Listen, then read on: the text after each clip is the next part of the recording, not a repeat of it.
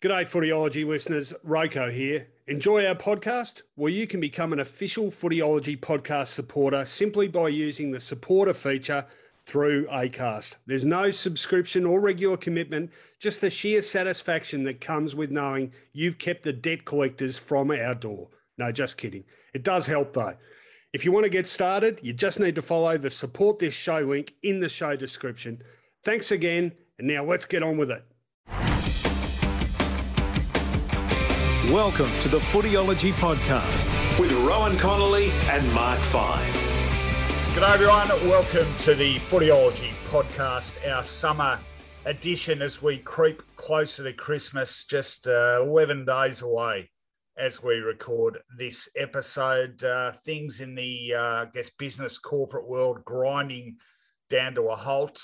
Plenty of football about though, AFL pre-season training in full swing, and we've got a fair bit of news out of that. As I say, very good morning to my Footyology co-host, Mark Fine. How's it going, Finey? Very well. You're quite right. We are broaching Christmas and just a little less Christmassy around town. You know, I live not far from the CBD and all the normal bells and whistles, obviously not last year, but going back pre-COVID, this time of the year, everything would have been tinselled up and fairy lit, but I sort of miss it. I don't celebrate Christmas, but I enjoy the Christmas spirit, and I must say, I hope we do get back to it. I think it's a nice feel. And I do have something to say about this week's program. I am still picking my jaw up off the ground, Rowan. About what? I'm shocked at your music selection. This week? I don't dislike it, but yeah, I just didn't think that was in your bailiwick. So I'm looking forward to getting your reasons behind it. Really? It'll be good. I wonder what our listeners will think. We wait for it, people. And I was surprised, really surprised. All right, my tip is they won't be that surprised. I think it's a bona fide classic. Oh, no. Really good song. Don't get me wrong. I understand what you're saying, but I think it's. I think it sort of fits within my usual specifications. Anyway, okay. Well, interesting when we get to that. Music choices have certainly been different, and they are again. All right, but plenty of news to cover off on first before we get to vinyl and video, before we get to life hacks, and before we get to fantastic footy flashbacks. So let's do that right now. On Footyology Newsfeed. Well, let's kick off with some captaincy news. And Greater Western Sydney have decided to go with co-captains, not two, but three co-captains for the 2022 season after extensive polling.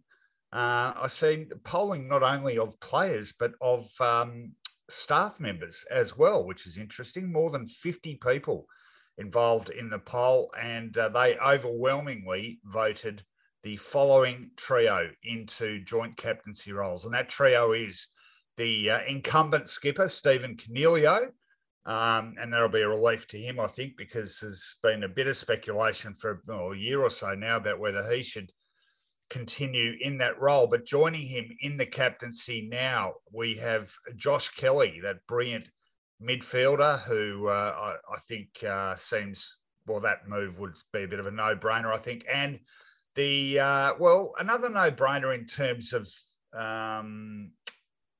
ability and on-field example. Off-field or disciplinary, would you necessarily have made him captain? So an interesting appointment, and I'm speaking, of course, about Toby Green. So Toby Green, Josh Kelly, Stephen Coniglio are co-captains for the Giants in 2022. What do you think of that decision, Finey?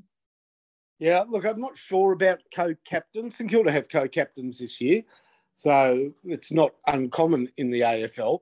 It's funny, those three players, it's a little from column A, a little from column B, and a little from column C, isn't it? You've got Josh Kelly, the sort of all-round golden boy, Toby Green, the enfant terrible, and Stephen Coniglio, the maybe injured warrior trying to fight back both in terms of his best football and also his leadership. So it represents three different brands of captaincy. Maybe that's what appeals to GWS. I wouldn't be having the staff voting on it, though. I think it's a player's choice. Rowan, what do you think?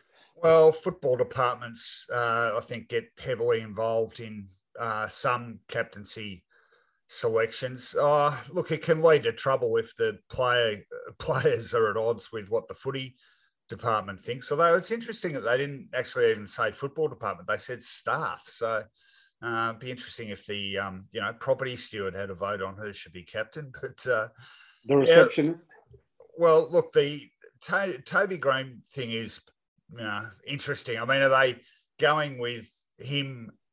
I mean, is one argument, perhaps just playing devil's advocate here, that they wanted to make him sole captain, but they thought he'll probably get rubbed out for his obligatory few games, so we better have someone else in the role. And of course, when they were unveiled, I mean, that's what most of the discussion was about, and he did the mea culpa again.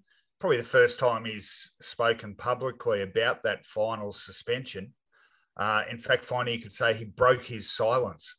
God, I hate that expression. You love that, don't you? Well, of all the things I hate in the media, that's probably about the worst, because what, has he not said anything since last August or whenever it was? Broke his silence. And they use it now about the most trivial things. Anyway, this wasn't trivial, but he did say, obviously my season didn't end the way I wanted it to, and I've got a bit to learn there, and it's going to be a delayed start to the year. Well, you can say that again. He's going to miss the first 5 games, of course, initially suspended for 3 games, and then the AFL successfully appealed that and had it up to 6. So he missed the Giants' second final last season, and will miss the first 5 games. He said, I spoke to the group at the time, but we were going into a final, so I didn't want to be too much of a distraction. Obviously, I've got a bit to work on. I'm well aware of that, and so is everyone else. But look, I mean, in terms of the on-field example, can't question his credentials. As to the other two, well, I think we'd all like to see Cornelio lift his game a bit. He's a likeable guy and quite a sensitive soul, I think, and would like to see him sort of work out as a captain. Josh Kelly, we all know how good he is. But I'm a bit like you, Finey. I thought the co-captain thing was a bit passé these days, but the Saints going with it too. Tell us what's going on with them. Oh, well, they're just going on with what they did last year, maybe more in respect rather than expectation. It's Jack Steele and Jaron Geary, because, of course, Jaron Geary barely played last season, and this will be his last year, you'd imagine. Not sure whether he's part of the best 22 even, but yeah, they've sort of respectfully maintained Jack Steele and Geary, even though Jack Steele led the team admirably. So it's captain and a bit, I reckon, at St Kilda. All right, let's move on. And another ongoing story, we seem to have been talking about this one for a long time now, but Jordan De Goey, of course, still waiting to face the music via Zoom, fortunately for him, in New York. But interesting, on Monday, finally, Collingwood wheeled out Brodie Grundy, one of their leaders, to introduce Collingwood's recruits to the public and their fan base. And obviously he was asked about the De Goey situation. I wouldn't say he threw him under the bus, but he certainly was pretty clear that, De Goey has created a rod for his own back. And I don't know, I just sensed that he'd been worded up about not being seen to be too sympathetic, because you might remember when the De Goey thing initially happened in New York, that there was, I think, a quote from Braden Maynard, and there was a quote from another Collingwood player, and they're saying, we've got to wrap our arms around him. Jeremy Howe might have been the other one, I think. And I was quite critical of that at the time, and I'm not saying this is why, but I thought it was quite notable. Grundy's comments yesterday, he said that De Goey was a big enough boy to handle it. And he said it's something we can't stand for. And, he went to some lengths to point out that Collingwood has tried to address its culture issues with the Do Better report, and that has been a big focus, and they're trying to, I think he said, we're working really hard to make this club something that we are proud of. It's pretty hard to imagine a Collingwood person saying something like that under the stewardship of Eddie Maguire. I reckon had a Collingwood person said something like that, Ed would have slapped him around a bit. But I think Collingwood is definitely trying to remake its image. And this, I guess, sort of not overly sympathetic comment from Brodie Grundy was part of it. I found it quite interesting, really. I thought it was an interesting sort of PR exercise. Another one coming up for Collingwood later in the week with the AGM and Jeff Brown looking likely to become the new president. But, you know, we're talking about a famous old club, Finey, that seems pretty determined to remake itself. Yeah, spot on. I'm in your corner here. We often are at a dem, but I think he might have been, if not worded up, certainly given a sense of where the club sits on this. And that is that there is no free pass here for Jordan De Goey or anybody who in the future transgresses in a way that brings the club into the spotlight in a negative manner. I mean, Collingwood want to step in tune with the rest of the competition. They don't want to be seen to be a sort of dragging behind. These are, and we know the workplace, let's call football clubs the workplace, Rowan. The workplace now is demanding of a standard that is inclusive, respectful, and lawful.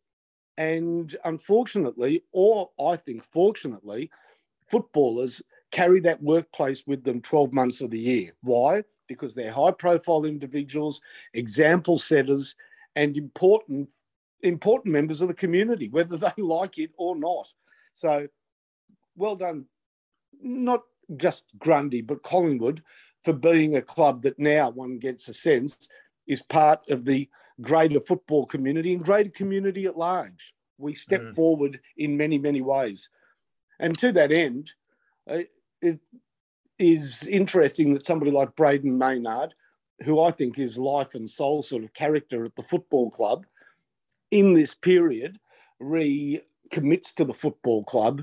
There's a sense of good people at Collingwood this week giving the club the thumbs up, and people not quite with their minds wrapped around where Collingwood's going to be in the future, yet to be re-embraced by the club. That will happen, but it won't happen easily. Yeah, it's an interesting one, Maynard. He is a bit of a heart and soul player for them. Am I right in saying, yeah, wow, he has had 7 seasons at the club? Doesn't feel like that long. Yeah, look, it's good that he's recommitted to them. Good also that it enables people to use another well-worn football cliche along with breaking his silence, which is turned his back on free agency. No one ever decides to just sign with a club anymore when free agency is on the table. They turn their back on it. In fact, I was actually privy to negotiations between Maynard, his manager, and rival clubs, which sussed him out about free agency. And I saw the meeting in a coffee shop, and the other parties came in and sat down, and they said, Braden, are you interested in coming to our club as a free agent? And he didn't say anything. He just got up from the table and turned his back on them. Yeah, that's what you do. If you don't want to be a free agent, you just give them the old buttocks. Did I go to a lot of trouble to do that? No. I knew where you were going. I think it works better as a visual, but it's just there's some stupid phrases in football journalism, and that's one of them. Yep, Braden Maynard has turned his back on free agency. Probably fortunately, after his comments about De Goey, he didn't, however, break his silence on it. How about when free agency turned their back on the footballer? Well, that happened a couple of times at St Kilda over the sort of trade period, because I think Jack Billings and Seb Ross might have had free agency turn their back on them. Right, okay.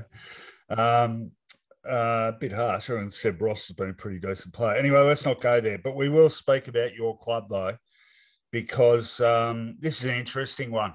best on ground in the Sandford Grand Final, deserved winner of the Jack Odie medal. And I watched the Sandford Grand Final, and this guy absolutely starred. Jack Hayes, mature age player, 24 years old. He is headed to your Saints, Finey, for a tryout. And in order for them, hopefully, to pick him up as a, what is it, the SS or supplementary list selection, which they might be able to do. So he's going to give it a crack for the Saints.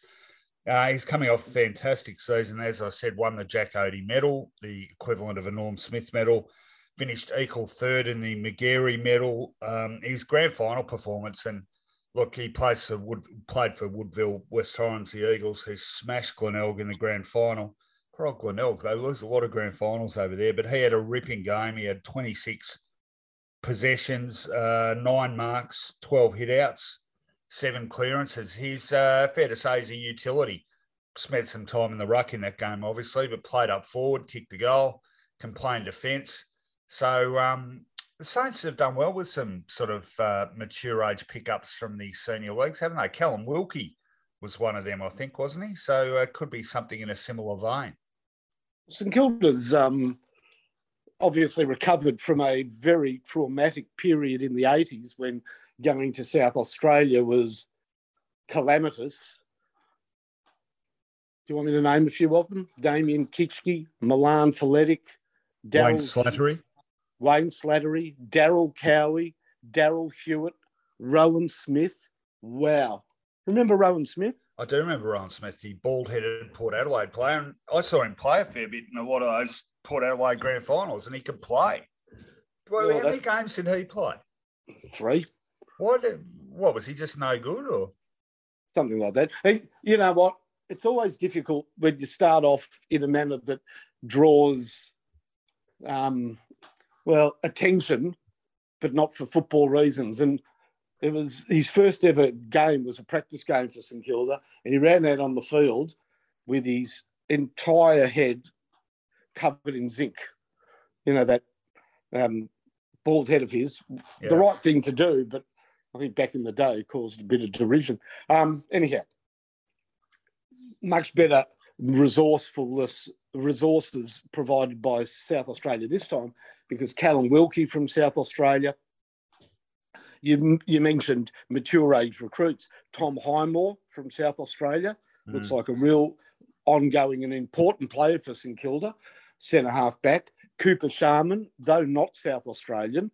Interesting football journey, Cooper Sharman. He's originally from the Riverina. He's played for Balwyn, but he was recruited from South Australia, and he looked good. That was the mid-season draft pick. And, of course, Jack Hayes. If you had to create a name of the perfect St Kilda recruit, surely it's Jack Hayes, the surname of one of the all-time greats, Hayes. And, of course, if you're searching for a first name at St Kilda, it has to be Jack. How many Jacks on the list now for the Saints? A lot. Let's not go through them. Well, because remember, they picked up Jack Perris as a B category draftee, the son of Nova Perris, and the late Daniel Batman, and he's a Jack, so more Jacks at St Kilda potentially. Do they have a Jill playing in the women's team? Because it could be like that band that plays at the Air Force Base in Spinal Tap, 3 Jacks and a Jill. Well, they St Kilda's often been mooted as a possible destination for Ben King, and that would give St Kilda a comfortable full house because they'd easily have 3 Jacks and 2 Kings. Very good. Sounds ace. All right, let's. Oh God, let's finish this off, please. Very quickly, staying in South Australia, Fisher Mackenzie, Crows defender, has been diagnosed with stress fractures to the leg.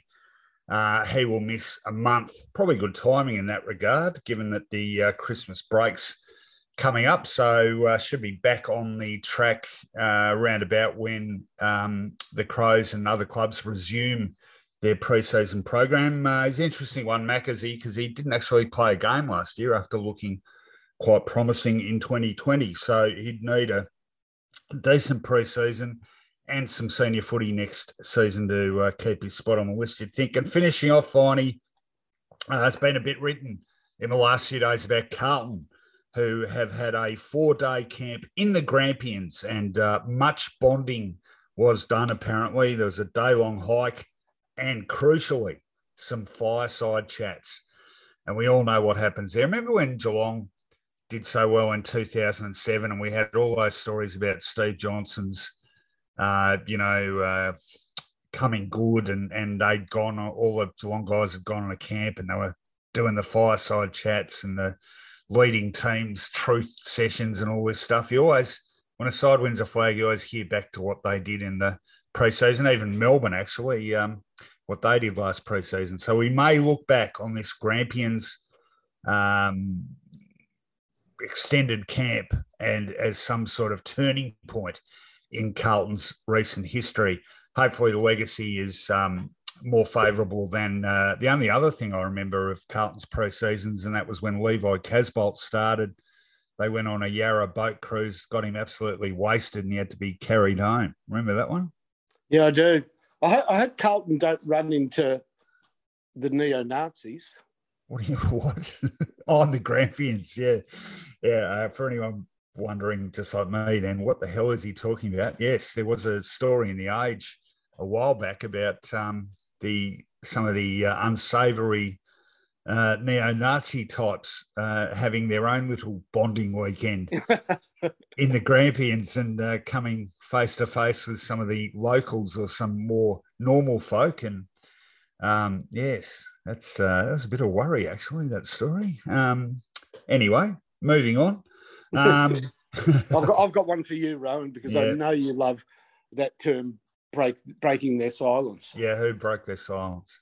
Jaden Stevenson first broke his hip, and now he's broken his silence. Oh, Jaden Stevenson, yes. Speaking about the infamous prang on the bicycle. Yeah. So what? I didn't actually read his breaking of a silence. How did he break his silence spectacularly? Well, he said that David Noble had been disappointed but supportive. For people who don't know, straight after the season, he was horsing around with his flatmates, had a bit to drink, and then went in the backyard to do bicycle tricks. Now, I don't reckon you'd need even to be having something to drink to make bicycle tricks in the backyard a fairly dangerous thing to do. But he's a grown man. He's like in his 20s. Just think about it. It's silly. Anyhow, he suffered a hip fracture, said it's the most painful thing he's been through in his life. I'm sure some women who've gone through childbirth gave that that it deserved. But he was able to attend the first day of training with the first two. That's traditional at clubs, isn't it? Day one of training is for first to fourth year players. Funny, that one. Anyhow, that's become de rigueur, and he's on track and training well, apparently. Well, hopefully when he did turn up for the resumption of training, someone gave him a pair of training wheels to put on his BMX or whatever it is. Yes. I mean, as silly as it sounds, Rowan, I think Australia won a gold medal at the Olympic Games doing something that amounts to bicycle tricks in the backyard. So yeah, maybe... I think we did. I can't remember his name, actually. Wasn't he? He lives in America or something. Yeah, correct. Suitably Americanized. Yes. Or who are we to laugh in the face of BMX gold? All right, that is enough. We are perfectly placed to do that, Rowan. Yeah, we're struggling for news. All right, that is enough for news. But time now to continue our countdown of our favourite 20 movies and songs of all time. It's vinyl and video.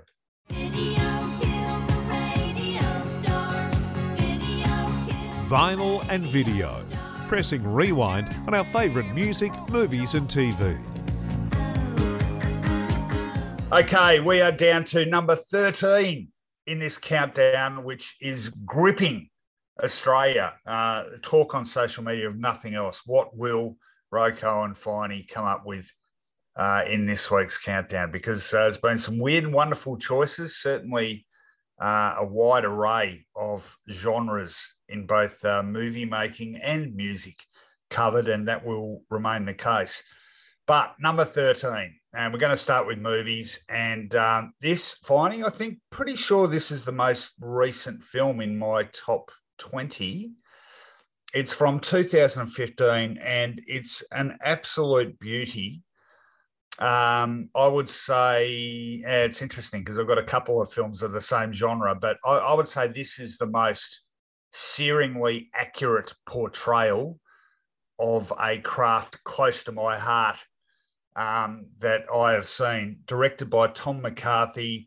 I'm speaking of the movie Spotlight, which is about the Boston Globe's investigation into child sex abuse within the Catholic Church in Boston. And that's sounding familiar, sadly, this is a worldwide phenomenon, and obviously there's been issues in Australia and particularly in Melbourne, but right around the world. And this is a story of how this endemic scourge was left, unreported and unacted upon in Boston, going back right to the mid-70s, set in the early 2000s, so a contemporary setting.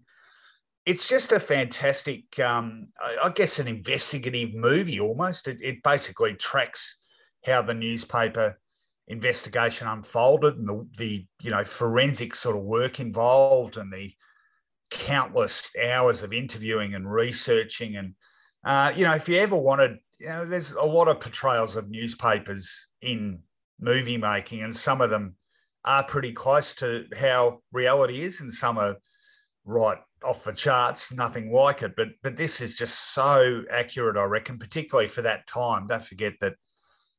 And that's actually an important factor too, because sadly you wonder, would this even be possible now, given the way newsrooms have shrunk even in the last 20 years and the amount of resources that they're often able to extend to in-depth investigations? Would this story still be uncovered? That's a chilling thought. But it's so well done. Tom McCarthy, director, starring Mark Ruffalo, Michael Keaton, who is the editor of the investigations team on the Boston Globe, which is called Spotlight, hence the movie title. Rachel McAdams plays another reporter who gets involved in the case. Just a terrific film, totally gripping, and I absolutely love it. And as someone who loves journalism and loves the media, it was a very, very powerful couple of hours. I absolutely love this film. Fine, have you seen it? Yeah, I have. First of all, I am not pleased. I am sort of, in a way, relieved and gratified that this won the Academy Award for Best Picture. It's a movie of gravitas. It's a brilliant portrayal. Now, the fact that you, who've lived a life, not only your own life as a journalist, but the son of a journalist, can add to the accuracy of the portrayal, one just gets a sense of the truth of it. I remember part of the movie, and part of the real world of journalism is this is a hot story, but of course it takes place during the period that encompasses the period that included the attacks on the World Trade Center. Yeah, well, in fact, that sort of derails their correct investigation for some time.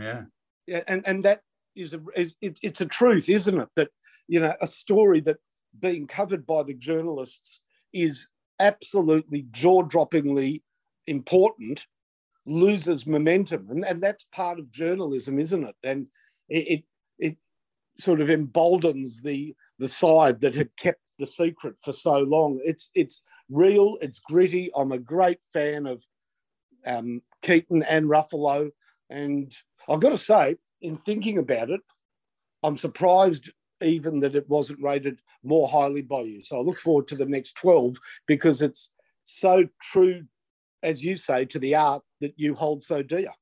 That's a fair point. That's probably as much a legacy of me being wedded to things that I've loved for longer. I think I have the opposite of recency bias, if that's possible when it comes to lists. But that whole thing about timing with news stories is so true too. You just made me think of, I'll tell this very quickly, but because I read about this case again the other day, back in 1996, when I was on the Sunday Age, Andrew Rule, one of the best crime journalists Australia has seen and still going strong, writes for the Herald Sun. He wrote about this. This is one case he wrote about the other day, a woman called Jennifer Tanner, who was murdered in Bonnie Doon in 1984, and it was set up to look like a suicide. And some skullduggery involving her then husband and his brother, who was a cop, and has appeared a lot in stories about this over the years. Anyway, initially swept under the carpet and declared to be a suicide. The case was reopened on the back of this story by Andrew Rule, which turned up new evidence about it in 1996. So 12 years later. And the Sunday Age had it, I remember on this particular Saturday, leaving the office to go to the football, and they had the proofs of the front page of the paper. And this story was the entire front page, spilling inside, massive story, great story.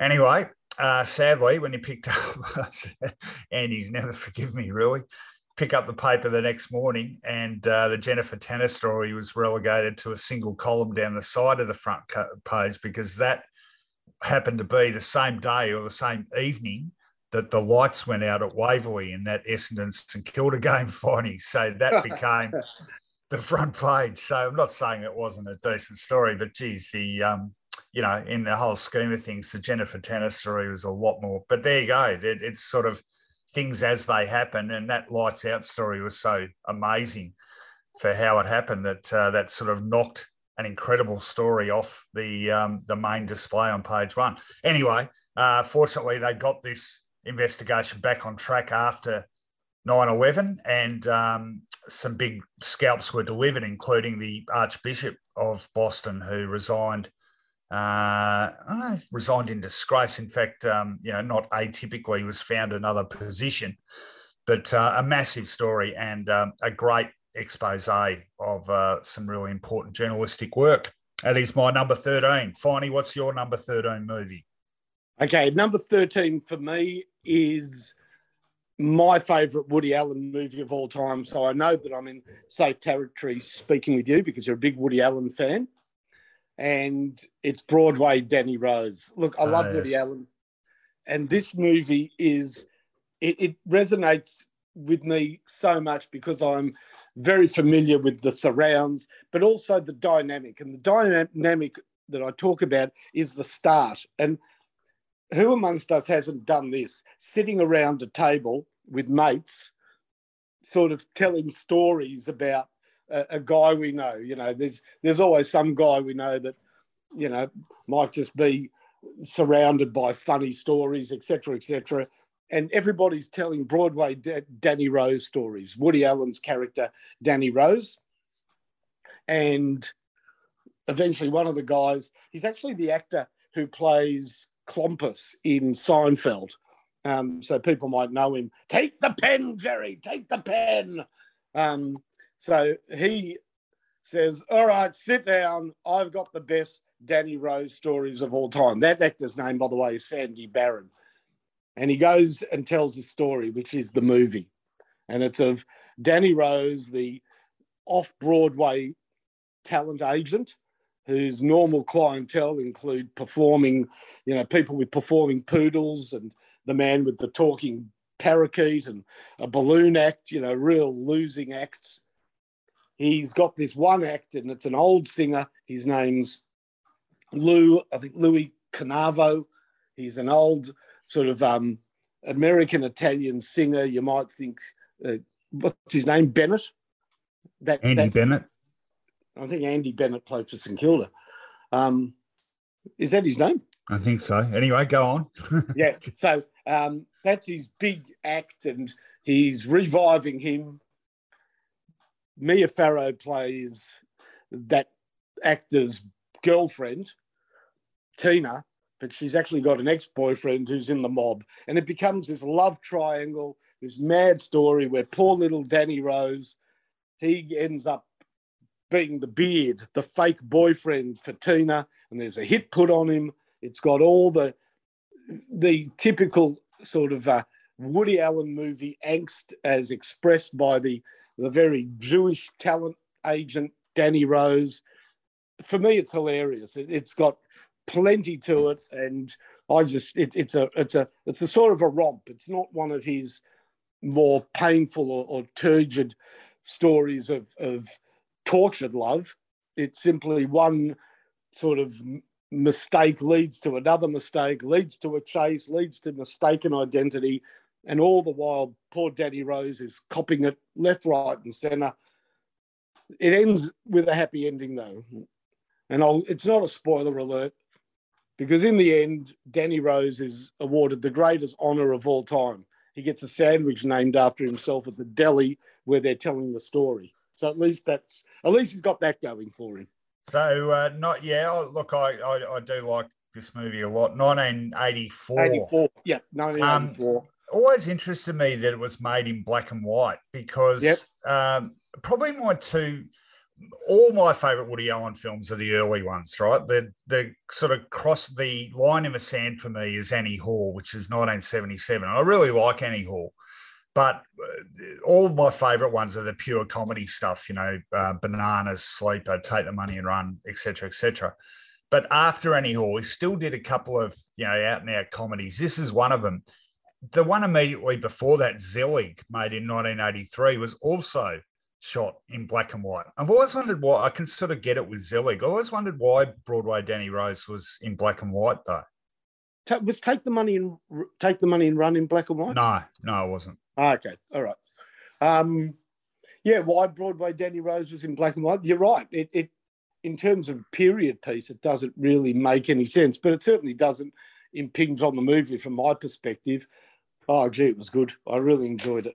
Gee, it's been a long time since I've seen that movie, Finey, but you've inspired me to watch it again, I think. And, yeah, look, if you're younger or you haven't seen a lot of Woody Allen stuff and obviously very mixed views about him for obvious reasons these days, but he did do some blisteringly funny stuff in the late 60s, early 70s, into the 1980s, because that film is from 1984. So there are our number 13 films. Broadway Danny Rose for Finey, Spotlight for me. Let's talk music now. Now, Finey alluded to this at the top of the show. Very surprised he was by my selection of this song, number 13. We'll play, I've got an extended grab of this because it is such a great song, I reckon, but just let me set it up here. And it's one of these childhood memories. I was 13. It was a hot Saturday morning in East Malvern. I was sitting out the back listening to 3XY on the transistor radio. This is all true. And this song comes on. And I just went, what is that? And 3.5 minutes later, I just said, must have. Ran in, raided my money box, got out the $3.99 or $2.99 or whatever I'd need to buy the single, took 2 trams up to Electricade's record store in Glenferrie Road, Malvern, and bought this song, triumphantly brought it home and proceeded to play it the rest of the day. Because few songs I've heard in my lifetime have had as big an immediate impact on me as this one did. What am I talking about? I reckon 90% of people will know it as soon as they hear a few bars. Let's have a listen.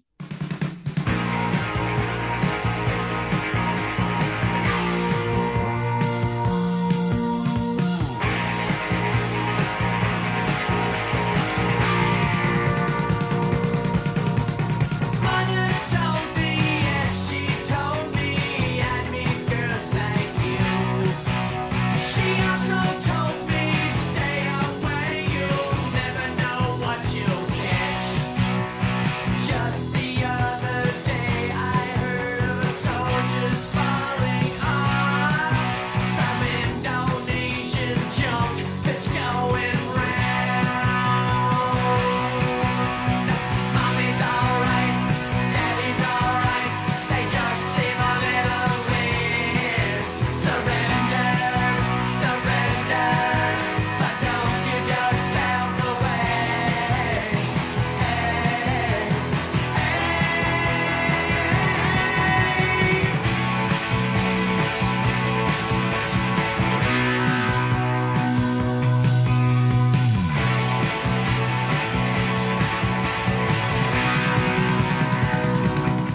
Well, there you go. Anybody similar in age to ourselves, Rowan, know that as Surrender by Cheap Trick. Now, the reason at the top of the show why I said I was sort of jaw-droppingly surprised is that it is very Main Street for you. Now, it's a really good song. I'm not saying it doesn't have its edge to it, and I love that story because that is so much a part of our childhood, isn't it? Catching two trams. Me catching two trams would have been to buy the first footy cards of the season. You know, my nickname was Two Trams Connolly. That's Two Trams Connolly over there. I know him.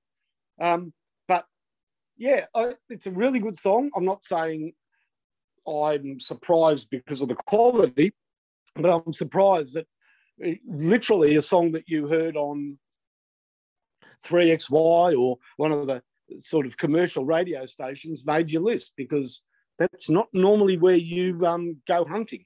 Oh, I think you underplay my mainstream credentials. Don't forget, there wasn't much of an alternative scene in those days. So if you wanted to hear non-mainstream stuff, there wasn't a lot necessarily to listen to. And I was a huge listener to 3XY, as was all of Melbourne in my childhood, and then later, Eon FM, which became Triple M. I watched Countdown, all that stuff. But look, this is, I would call this the definitive power pop song.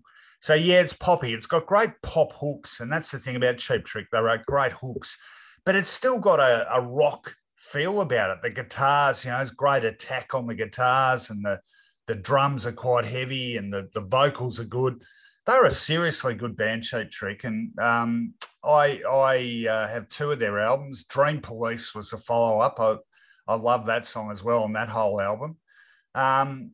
They're a great band, and I think really underrated. Actually, if you feel like we do about this song, or you hear it and you think you'd like to read a bit more along those lines, there's a great piece we ran on Footyology recently by Paul Sperling about this song and its impact, and about Cheap Trick and their songwriting. Really interesting lyrics in this song as well. A lot of double entendres too about various Indonesian junks and et cetera, et cetera. Anyway, look, it's just a great song, and perhaps the only song in the history of the world where there's a key change before a single lyric has been uttered. That doesn't happen very often. And then another key change right at the end. But just every time I hear it, it never fails to, make me sit up and want to hear the whole song. So hope you enjoyed it. If you're not familiar with it, I reckon most people that listen to this show probably are familiar with it. All right, Finey, your number 13 song. Okay, my number 13 song, you travel down a bit of a road when you start thinking about your favourite songs. And the road I travelled down to get to this song was, I loved Madness. Absolutely loved them the first time I heard them. So the music is ska, and people might know bands like The Specials, Bad Manners, but Madness, probably the pin-up boys for ska music coming out of England in the 70s, late 70s, and then into the early 80s, was their real ska period. I'm not talking about, My House or the more commercial songs that they had later on. Wasn't it Our House? Our House. Yeah, you're right. In the middle of the street, and yes. Must Be Love, and those songs were very poppy and commercial. But this is off their first album, One Step Beyond. And it's not One Step Beyond, which I think is a great song, but it's a instrumental. This is Night Boat to Cairo. So a lot of this song is instrumental, heavily trumpeted, but here's the vocal aspect of Night Boat to Cairo. It's just gone noon, half past monsoon on the banks of the River Nile. Here comes the boat, only half afloat. Osman grins a toothless smile. Only just one more to this desolate shore. Last boat along the River Nile. Doesn't seem to care, no more wind in his hair as he reaches his last half mile. The oar snaps in his hand before he reaches dry land, but the sound doesn't dampen his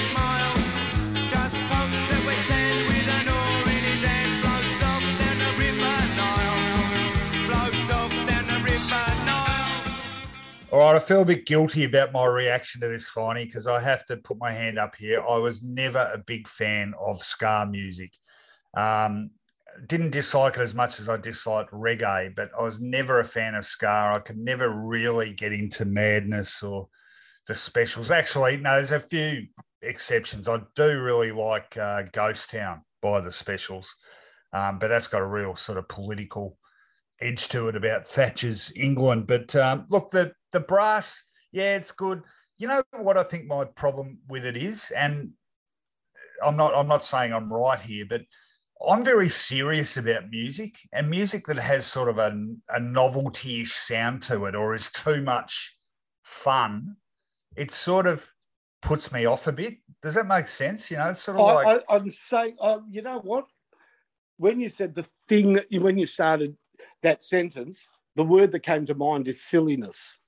Yeah. You know, the sort of small hats and and crazy dad style, you know. But sort of like novelty songs too. This is one of my knocks on the Beatles. I just reckon they had way too many novelty songs. And, you know, like Yellow Submarine and Octopus's Garden and stuff like this. Like, what? How can you get any pleasure out of listening to that? Well, like little ditties, you know. Music isn't fun, it's serious. And it's about, you know, anyway. Yeah, I hear what you're saying. So, I mean, there is ska music that is more edgy. You might prefer a track, or you would prefer a track more than this one, because this is. I don't like the term novelty song, because I think that's more, you know, Monster Mash and Star Trekking and stuff like that. Yeah. But a song by Bad Manners, Inner London Violence, which I love as well, was sort of a toss up between the two, and that's very gritty. But yeah, I understand what you're saying. And again, my church is broad, and this is one of the sort of left of centre, let's just say, churchgoers. No, that is true. You have one of the broader musical churches I think I've come across. I was just trying to remember the Australian ska band who it's gone out of my head. They were quite big for a while in the early 80s.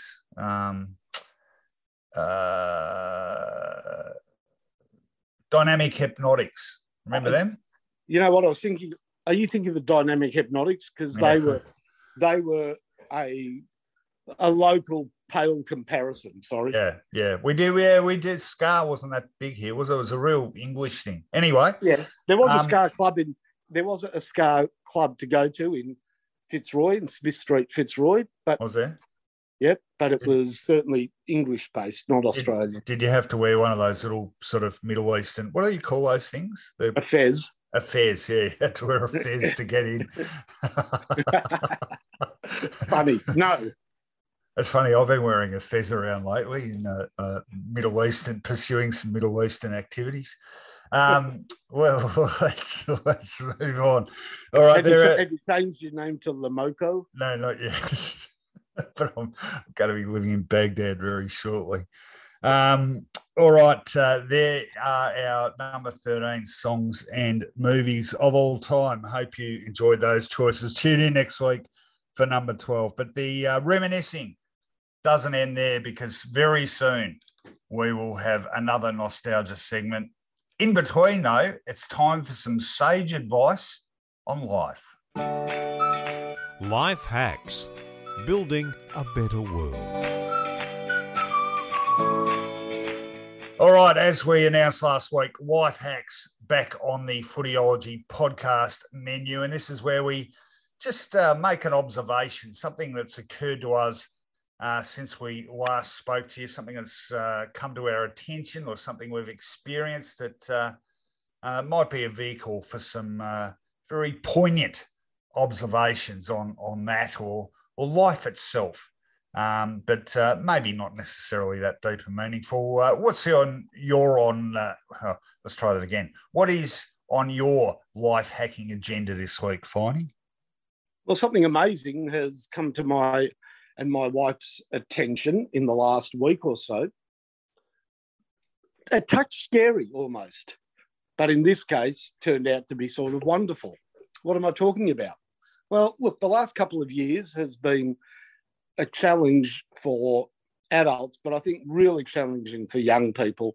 Certainly for my kids who go to school, not being able to go to school on a regular basis, learning remotely, has been a lot of time spent on their own. And I don't know if this is the case with you, Rowan, but a teenage boy's room is his castle, and our teenage boys, or certainly the younger of my two boys, the older boy now has sort of emerged from his cave, but the castle that my younger son, about to turn 18, lives in is surrounded by a moat, surrounded by a fence, surrounded by a ditch, surrounded by barbed wire. In other words, hard to get into.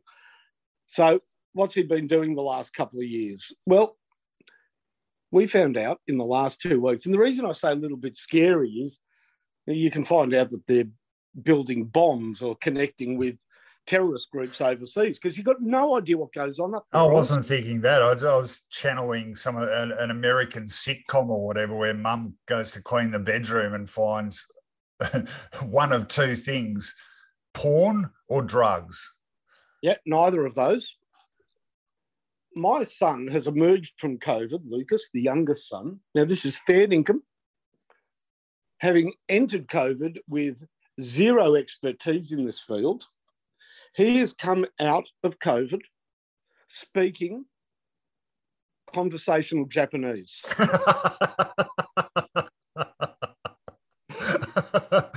Oh, that is such a fine thing to do, isn't it? He has spent 2 years, apparently, 30, between 20... What did he just, like, he walked out of his door and said, "Konnichiwa"? Yep. We've got Natalie's brother, the youngest brother, his partner is Japanese, and Jeremy recently visited with Yukio, and he is currently sort of convalescing from a health issue, so he's not working. And Lucas, to everybody's stunned amazement, started speaking Japanese with him. And Yukio was in a state of shock. Lucas is now made it quite clear. What happened was, in the very early part of COVID, 2 years ago, he was seeing online YouTube submissions of people that were starting to learn the piano and this and that. Remember that was big in the early days of COVID? Yeah, and baking bread. Yeah. Well, he decided to learn Japanese. And he got online with... The good thing is that you can get online, apparently, with people at a similar level and start your conversational Japanese. And he's now working very hard on written and read Japanese, the actual, whatever they are, because Japanese comes in two forms. Japanese can be written with our letters or with their own symbols. So he's now backtracking and learning the Japanese symbols. But his ability, apparently, to read and speak conversational Japanese is excellent, according to Yukio. I mean, can you imagine our complete state of shock? Yeah, I'm still wrapping my head. It's ridiculous. Oh, well done, Lucas. It's interesting you never sort of let on about any of this at any point. That is very Lucas. Okay. Yeah, if you knew Lucas, as soon as he started enjoying it and became proficient at it, the idea of a grand unveiling somewhere down the track at a Japanese restaurant, or preferably in Japan at the airport, would have struck him as particularly desirable. So, yeah. The fact that it became top secret between him and his brother, the only other person who knew about it, was part of the allure. No, it's very commendable. Well done, Lucas. And we mean that seriously. It's a valuable thing to be able to speak another language. I think plenty of us wish we could. So, and a valuable use of your time in lockdown over the last couple of years. So well done. It's a very encouraging story, Finey. Reminded me a little bit of that Family Guy episode where Chris starts speaking jive and Peter can't understand a thing he says. Anyway, all right. So my life hack, it's an observational thing. So I'm 56. Like you, Finey, we feel like, you probably aren't in this boat because you get around a lot more. But I'm one of those people who, when I was a kid, I was in the city, and by the city, I mean the CBD, all the time, catching trams or trains to the football, going to cinemas, so many things I went to the city for. I knew it like the back of my hand. And because it's the grid system and you know which streets are where and whatever, you sort of, once you get your head around it, you sort of think, oh, yeah, I know the CBD. And that's what I've always felt. But it only occurred to me last Sunday. And the reason I went in there, by the way, was a bit of a shopping expedition. It was time to sort of refresh the wardrobe, which I did at some expense. But I was walking around, and it's suddenly, a couple of things dawned on me. One, I keep hearing about how COVID has destroyed the city. But, I mean, here it was Sunday afternoon. I know, it's not as it was. Things aren't dead in the city on a Sunday anymore, but certainly off-peak. But there were people everywhere. It was really crowded, and shops left, right and centre, and it seemed to be thriving. So I didn't see this sort of dead city that the doomsayers keep talking about, which is good. But it just reminded me that, despite the fact I reckon I know Melbourne really well, I actually don't, because since I got my licence, which is now, 37 years ago, and actively avoided public transport, or for that matter, going into the CBD, except when I absolutely have to, I haven't actually been there. I've skirted around it or driven through it as quickly as possible. So this was like my first time literally in probably 20 years having a good walk around the CBD. And fair to say, perhaps not surprisingly, it's changed a fair bit.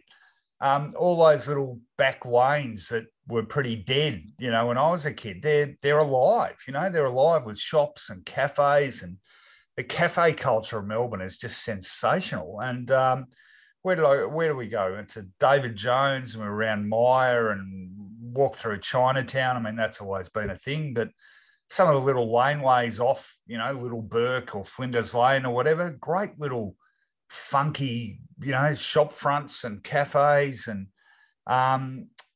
we, got hungry, so stopped at one of, literally hundreds of restaurants. It was a Korean restaurant, so that's changed too. You didn't actually give your order to a waiter anymore. You order online on an app and pay for it, and they just bring you your food, and there's actually no contact with the people in the restaurant, which is pretty weird. I know that's a bit of a thing now, but I'm still getting used to that. But just everything has changed so dramatically. And my last point on this is, unless you're our age, Finey, you wouldn't probably comprehend the extent to which Melbourne has changed. So when we were kids, and I talk in every way, in socially, but also, politically. For example, Victoria used to be called the jewel in the Liberal crown. There was a Liberal government in Victoria for 27 consecutive years until 1982. Since then, as people may know, it's become quite a strong Labor Party stronghold. Melbourne is seen as perhaps the most progressive capital city in the country.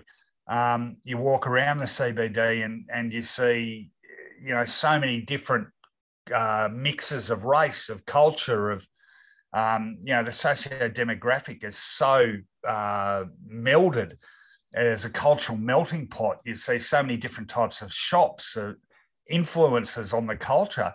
It's fantastic. I feel like Melbourne is sort of like our New York in that regard. And we have changed so dramatically as a city over the last 30 to 40 years, but so much for the better as well. We are so much a better city because of things like immigration and because of our embracing of new cultures and change. And I think the city has been dressed up in a really positive, inclusive sort of way. I'm getting all a bit touchy-feely now, but it was a really encouraging day, and it made me feel great about being a Melburnian. And yeah, I love Melbourne. And after, rediscovering the CBD last weekend, I sort of understand again why that is the case. Anyway, that's my life hack. Does that all make sense? Who did you murder, Rowan? You sound like somebody that's just been let out of prison What do you after mean? serving a 30-year sentence. Why? Oh, I haven't seen the city for 30 years. The laneways have got cafes now. No, Really? I knew they did, but I just hadn't sort of acquainted myself with them. No, fair enough. But I'll say this, because I live close to the city, really the CBD is sort of one of our suburbs, and I go there quite regularly. I thought you were going to, when you said, there's a couple of things you've noted about the CBD, there's something I've really become very clear to me in the last couple of years that I absolutely did not know when I was, because I always used to go to the city. I used to love going into the city. So as a teenager from 14 onwards, I didn't realise this, but now I realise something, Rowan. What is it? The city is not flat. It's very steep and hilly. And there's a lot of uphill bits and uphill walking. And during the week, I had to pick up a couple of, two queen-size blow-up beds and carry them a fair way in the city. And I was pretty puffed. Well, it's all relative. I see what you mean, but it's not like Sydney or something like that. Or what else was I thinking of? Lisbon. I remember Lisbon it was incredible for hills and stuff. But have you been to San Francisco? I haven't. Oh, yeah, right, yeah. But I did watch the streets of San Francisco with Carl Malden and Michael Douglas. They're steep. That is very steep. Anyway, all right, there's our life hacks for this week. Kid learns Japanese, old man rediscovers city is the headline on that one. All right, time for a bit more nostalgia now as we delve back into some fantastic footy flashbacks.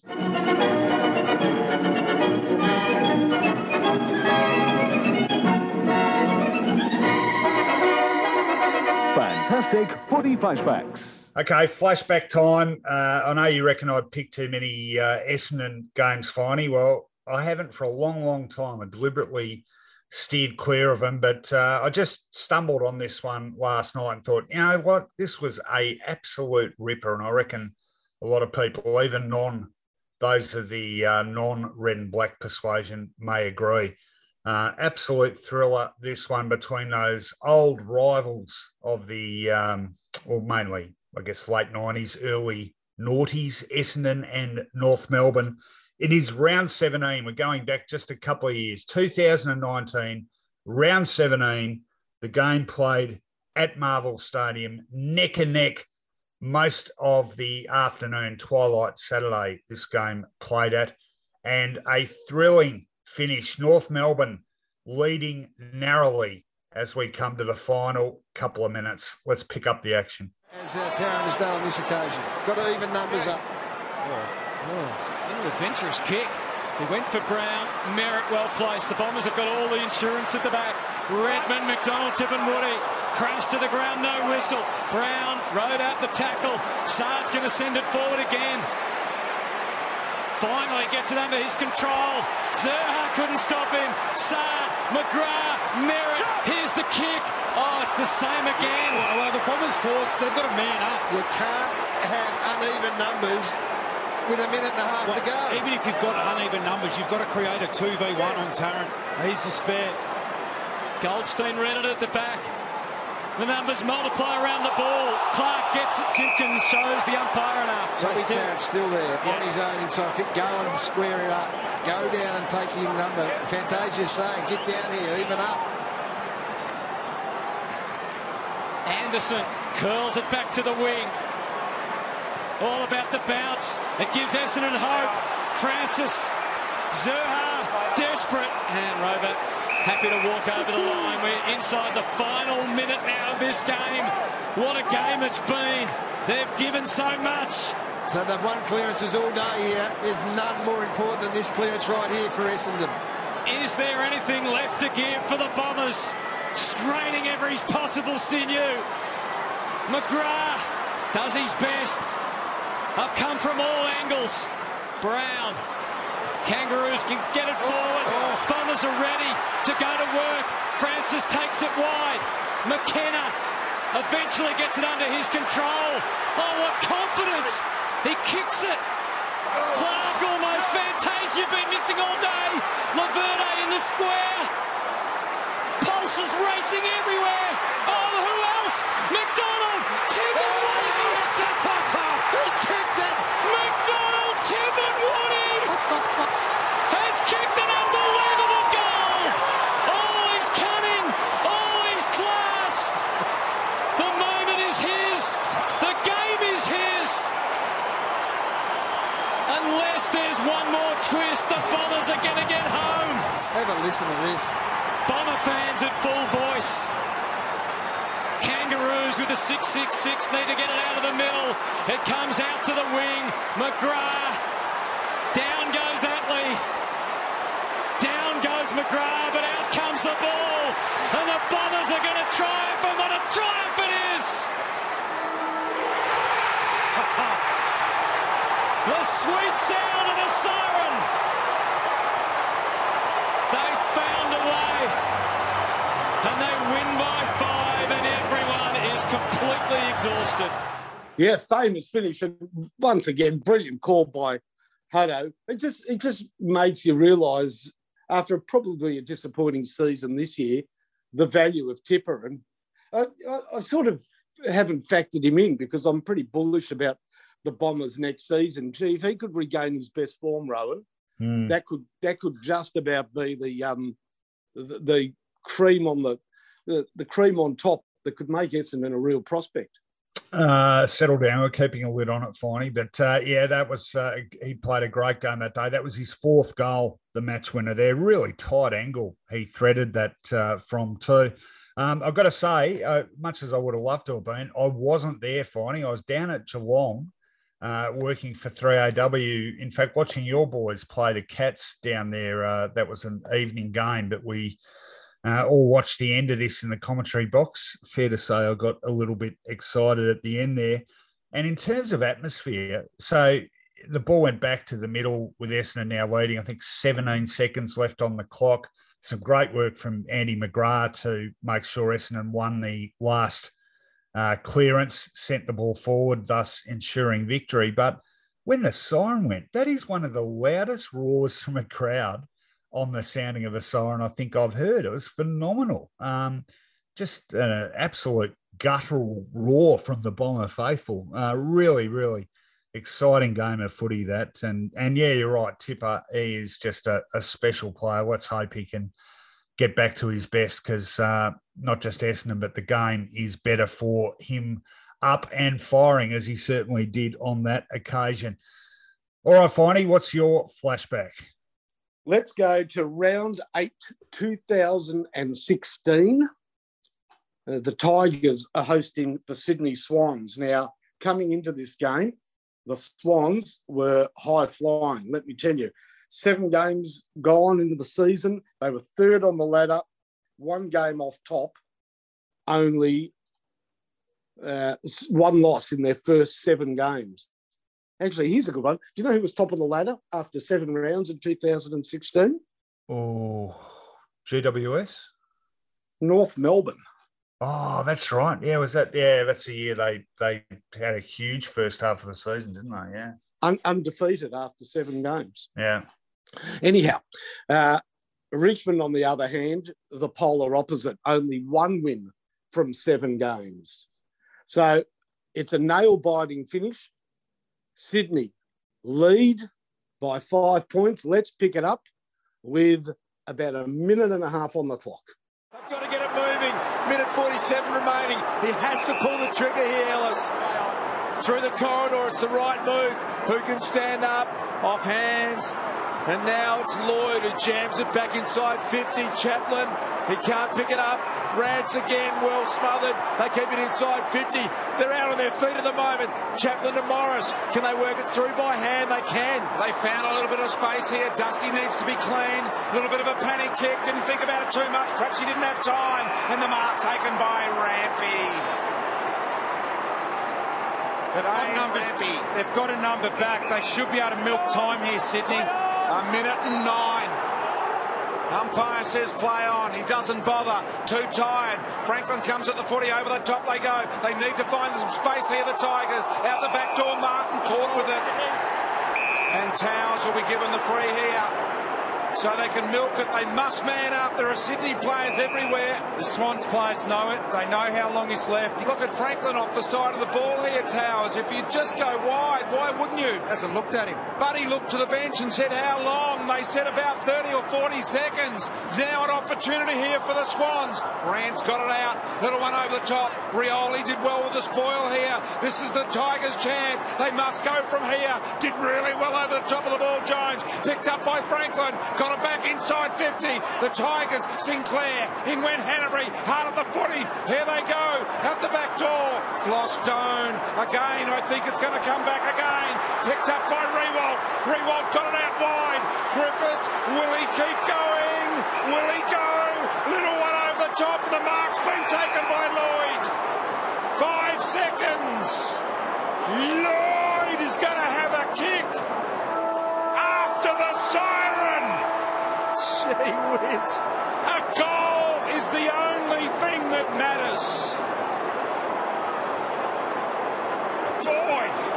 Look at the Swans. They're getting everyone back. Sinclair's pushing back. McVeigh saying, get down here. We can touch this on the line. Every kid dreams of this opportunity. Lloyd from 45 to win the game. He's got it. The Tigers have won by a point. A kick after the siren. They've gone bananas at the G. Richmond have won by a point. Lloyd has kicked the goal after the siren. Fans have gone crazy. Players in disbelief. Boy, oh boy.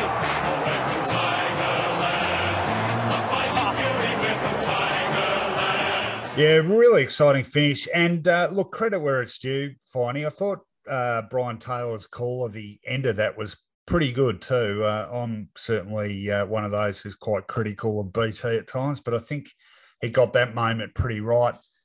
Great kick from Sam Lloyd, really nailed it under a heap of pressure. But, gee, some what-ifs for the Swans too. Dean Towers, mate. You could have hung onto the ball a bit longer first off, and then could have just chipped it sideways to Buddy Franklin, taken another 30 seconds off the clock, and that would have been about all she wrote. One attack left for the Tigers. In fact, the ball was still in Sydney's forward 50 with only, 20-odd seconds left on the clock. So, geez, the one that got away for the Swans, of course, they did go on and make the grand final, and Richmond ended up having a shocker, but that merely preceded, one of the great eras modern football has seen. So maybe that was a little dress rehearsal of it. Great finish there by the Tigers, and a great finish in particular from Sam Lloyd. Good choice. Rowan, I just want to ask you. Yeah. Could that game, I mean, that was just a fantastic kick by Lloyd. Had he not kicked that goal, 1 win from 8 games, the wheels almost off, Damien Hardwick might look back historically and say that that kick by Sam Lloyd sort of might have saved his coaching career. It maybe wasn't on that game that his coaching career rested, but had that loss parlayed into a couple more, I don't think he would have seen out the season. Well, it wouldn't have helped. And, of course, he did come under enormous pressure at the end of that season. Remember, Richmond lost their last game, the return game against the Swans at the SCG, lost by over 100 points and got absolutely destroyed. But the Richmond administration, Brendan Gale and Peggy O'Neill, to their eternal credit, held their nerve, and the results were soon proof of the wisdom of doing so. So, sliding doors moment, definitely, but they made the right call then and in that game when Sam Lloyd delivered the Tigers' victory. All right, that's it for this week. Thanks for your company, everyone, as we get closer to Christmas. We've got one more show coming up pre-Christmas. We're going to have a couple of weeks off after that, but we've got one more podcast to bring you before the Christmas break. So look out for that same time next week. Have a good rest of the week and weekend, everyone, and we'll catch you next time. Sayonara.